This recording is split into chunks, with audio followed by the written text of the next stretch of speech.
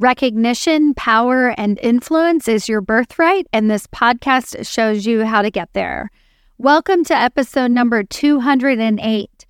Today's episode, I am talking to you about value creation, not the value that we create at our organization, because I venture to guess that your value is pretty high, right?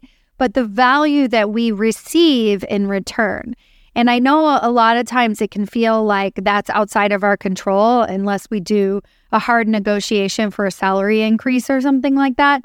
But it is something that we can begin to influence how we are valued and really understand what is valued at our company and how we can begin to create that value in ourselves so that other people will value us as a result. So in today's episode, I'm giving you 3 ways that you can begin to create that value for yourself and begin to make more money and get higher titles and make a bigger impact as a result. All right, let's get started. Welcome to Women Changing Leadership. I am your host, Stacey Mayer, and I teach you how to get promoted, get paid, and bring your whole self to the leadership table. I am on a mission to change organizations from the C-suite out because women are the new face of leadership, and we are doing it on our terms. Hello, corporate badasses. Welcome to another episode of Women Changing Leadership. I am your host, Stacey Mayer, and super excited, as always, to be here with you again this week. So as we close out the year and we reflect on what we have accomplished over the past year and where we're headed into 2023, I wanted to spend today's conversation talking about value. So many of the women that I work with, when asked the question, what do they want next in their career, or if they're on a job interview and they say, why would you like this position? It is usually to bring more impact, to have more impact at my organization, to bring value, to see the fruits of my labor, to really make a difference at my organization or in my community. This is a broad stereotype for sure, but it is really true. I could definitely reach out to every single one of my clients and ask them, and they would say there is some aspect to the impact, the results of the work that they're doing. Yet what's on the flip side of that is that they're not being credited or valued, so to speak, in that bigger way. And once we can realize and really take ownership of the value that we create at our organizations, and then how we are valued in return, so much more becomes possible for us in our careers, right? We have so many more choices. So today's podcast episode is all about value creation and how you can bring more value to yourself, and so that you can begin to reap the rewards of truly the value that you bring to your organization, the value that you already know that you bring and you create at your company, but yet you don't feel valued for it. Before I do that, I want to read a little testimonial that I received from one of my earliest clients. She was probably like client number 5 or something, like really, really early on in the process. But she just sent me a little love note the other day, and I wanted to share it with you. She says, I want to say thank you. As I reflect since I met you, I had grown tremendously. The outcome, 3 jobs, 2 promotions, and 70% increase in salary in 5 years. Not bad for navigating through a male-dominated corporate politics in an international company. Your coaching has helped me grow to be an impactful leader. Yay, congratulations to her. And I also wanted to share that with you as a testament of the value that I am creating in the world. And when I talk about the difference between being able to impact somebody's life and then on the flip side, being valued for that impact, sometimes they can feel very disconnected. So I consider the work that I do to be immensely valuable. But I do have to tell you that if I'm not valued for the work that I do, if I don't receive feedback like this on a regular basis, I received another email yesterday where a woman read my book and reads my emails and received a promotion as a result of it and a huge pay increase just from that work. If I don't receive that kind of feedback back to me, then I am going to feel like my work is not valued. Now, that doesn't mean that my work is not valuable, but I'm going to feel that way. And I think for a lot of you, when you are feeling like you're struggling and you're not able to get the pay that you feel like you rightfully deserve, you're not able to succeed in getting promoted, that you can feel like your work is not valued, that you personally don't have value. I want to tell you, first of all, that value is something that we create. We create opportunities for other people to value us. And in today's episode, I'm going to give you 3 ways that you can begin to create that value for yourself that doesn't have anything to do with putting more value into the world, right? So you don't have to change your job. You don't have to really do anything different in your day-to-day to begin to get that value back in return. So the first thing that I want to share with you is that every single one of you listening to this podcast has tremendous value. You are born inherently worthy. You are born incredibly valuable. Every person has an astronomical amount of value to themselves as a person. We're born perfect. If you believe in God's eyes or as this beautiful little baby that has no flaws, that we're essentially born with a tremendous amount of value. And then what happens is we forget that value because society chips away at us and society tells us that we're not as valuable. And, some people make more money than others. And so they seem more valuable, or somebody at our organization gets promoted and they're in charge. And so they seem more valuable. And so when that starts to happen, we question our inherent value. But the truth is, our value as a person has never changed. Like we don't actually change. Like one person is not more valuable than another person. We are only perceived as more valuable. We are only reaping the rewards of that value. But at its basic level, no person is more valuable or less valuable than another person. And I think we know this, but we forget it, especially as it applies to ourselves and probably other people who we don't like that much. They have less value, but then we get pissed off because they're valued more by our organization. So it's really important to remind ourselves of that. And when you kind of think about the path of enlightenment, if, that's something that you're interested in pursuing in terms of spiritual success and really finding yourself and following your passion and living your worth and all of that kind of stuff before you die, the path is really reclaiming. And when I say the path, I'm referring to like the Buddhist path, but it's reclaiming that value, that ownership. When I first started studying Buddhism, like it was an entire course built around the concept that you are worthy. That's it. You are worthy. You are valuable. So at our baseline, we are valuable. And our job is to sort of remind ourselves of that inherent value, right? That at its very basic qualities, we are valuable. We are just as valuable as our peers, as our leaders. When I talk about 15-minute ally meetings, really just owning and belonging in the room, that this person who has a higher perceived value at your organization is not any better or worse than you are. And you deserve to be in the room with that person just as much as anybody else. Like, this is huge. Reminding ourselves of our value could be enough for a whole podcast episode. But what I'd like to show you more so is how to get other people to value us because it matters. If I don't have people who truly value the work that I do, as in are willing to pay me money so that I can do more work in this world, then I don't have a business and I'm not able to create the value and make the impact that I want.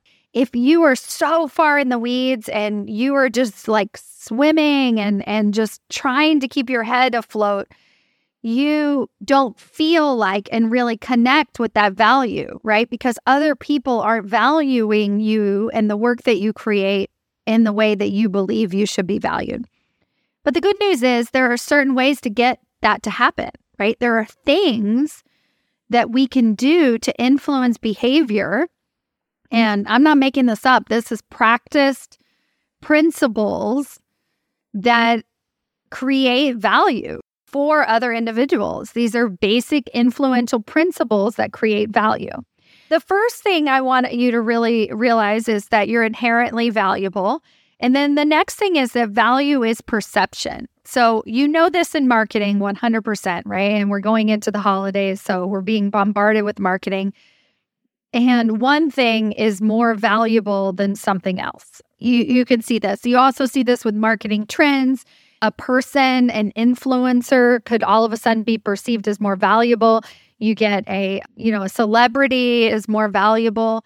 The toothpaste companies all of a sudden are able to create campaigns that make sure that their toothpaste is more valuable. We have handbags that are more valuable than other handbags. And generally speaking, it's not because the quality of the product is any higher. It's literally because the perceived value of that product is higher, right? We value that particular thing and we're willing to spend money on it. Now let's look at our organizations and ask ourselves what is valued at our organization.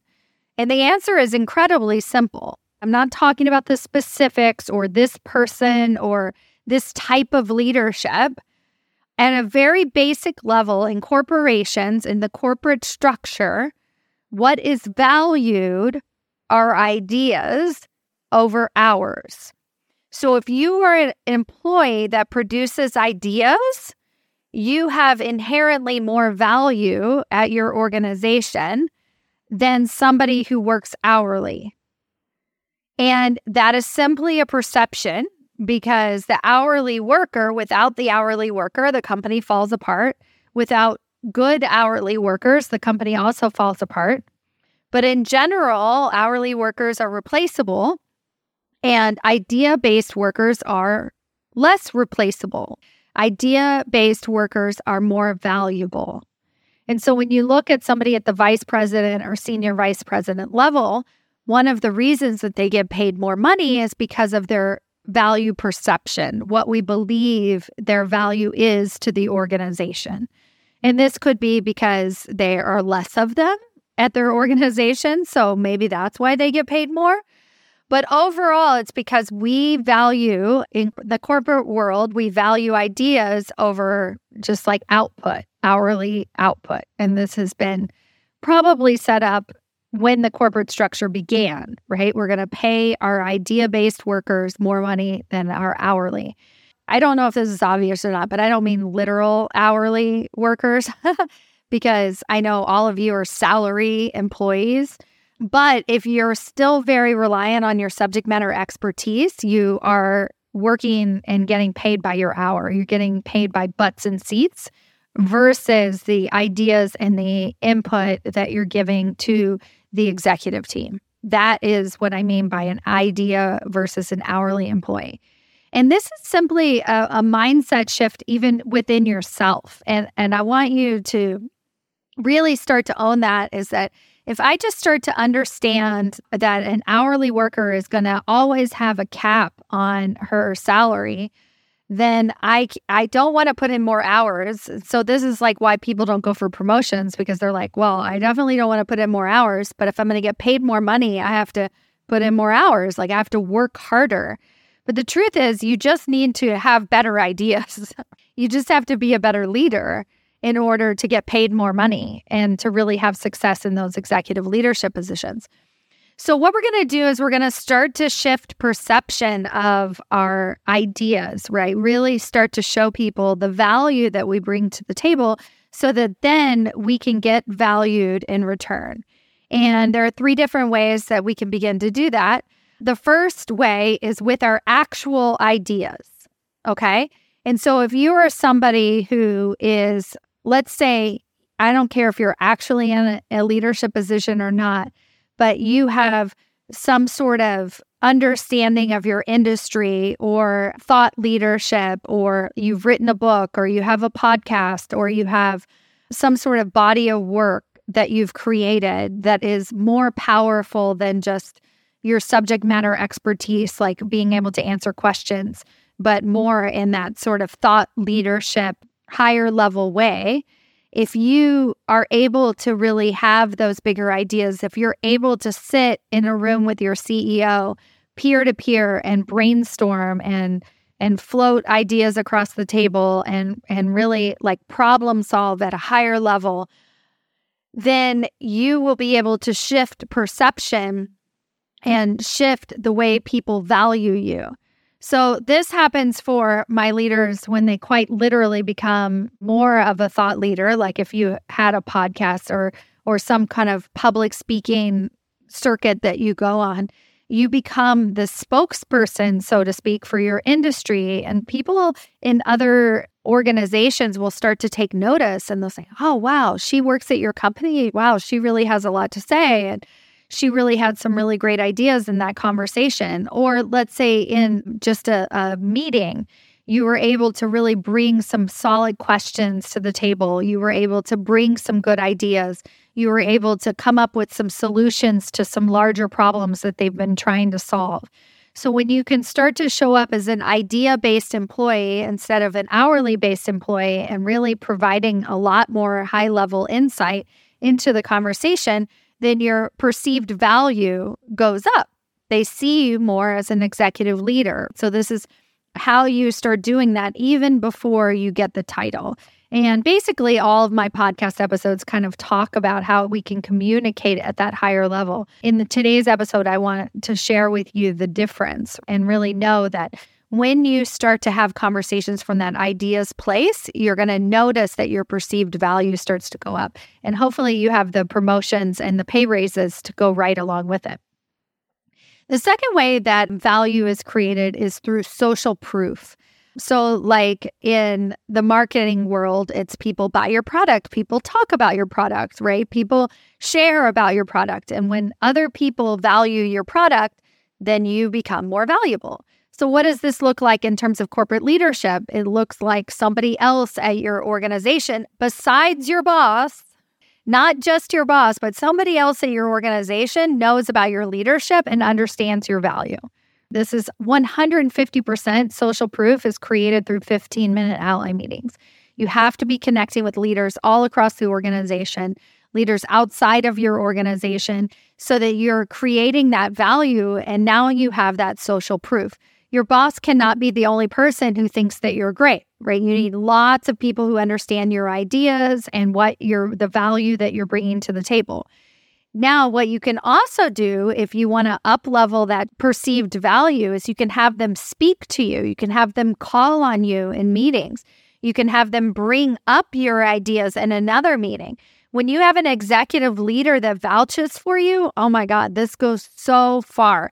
People really start to see your value and they understand and they know that you're ready to lead at that next level. So you're building on that value through your social proof. And the third way that value is created at your company is through political savvy. Now, a lot of women shy away from playing politics. This is why they hate going for promotions because they feel like it's very political and it's a game that they have to play and it's hard and I don't want to manipulate people and all of the ugly side of politics.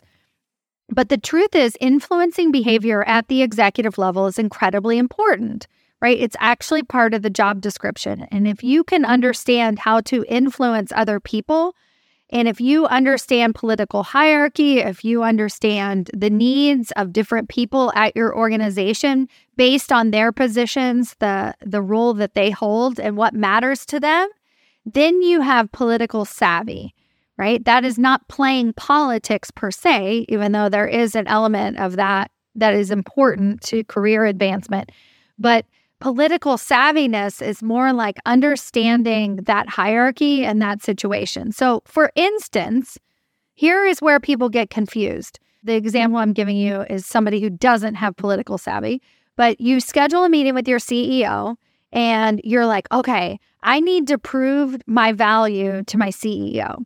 And so what I'm going to do is I'm going to talk about my work and everything that I'm delivering, right? So again, now you're talking about your hourly output, right? Your job, your subject matter expertise, the work, your, all of your successes at work. And now you're talking to your CEO about this.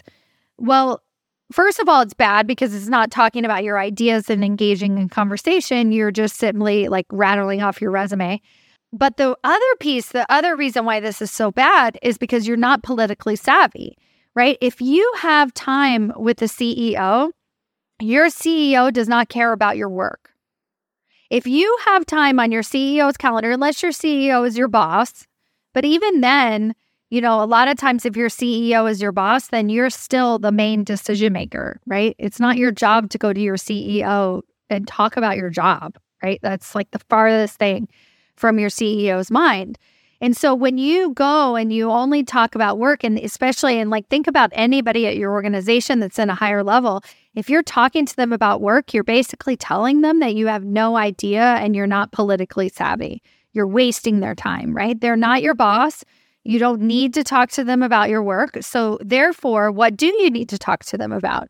Your ideas.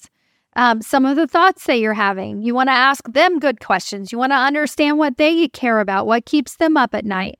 You want to understand how they're making decisions, right? Everything there shows that you have that political savviness. This is the trifecta of value creation. If you can have that political savviness, really understand and know that at that higher level, if you're not engaging on an ideas-based approach, then you don't have political savviness. You're actually causing yourself more harm than good. And you're creating social proof as a result. You have more value. You have more perceived value at your organization. And guess what? They're going to pay you more. You're going to be able to make a bigger impact because you're going to be able to be in a role that's more aligned with your true strengths and what you're able to bring to the table. You are able to do the job that you always wanted, which is to really, honestly, be called into the room for your big ideas, for your strategy. At the end of the day, none of us want to be recognized for the hours that we put in for our output. I mean, truthfully, whether or not you're an individual contributor or an executive leader, there's a part of you that just wants your work to be valued. In order for it to be valued, you have to shift perception of that value. And we do that through our ideas, through social proof, and through political savviness. Those are the 3 things that you can start to do today to begin to show other people and begin to get value in return, right? Because you are inherently worthy. You have value. You do not have to go out and get value to prove to yourself, but you do deserve more money and you do deserve to be in a higher level position where you're able to make the impact that you're capable of making. And so the goal is to create that value so that you can get the value back in return. I hope this episode was helpful. Go out and get more value at your company. Value. Get more money so that you can create more value in the world and so that we can really make the leadership table that we want to see. All right. Thank you all so much for listening, and I'll see you next week. Bye.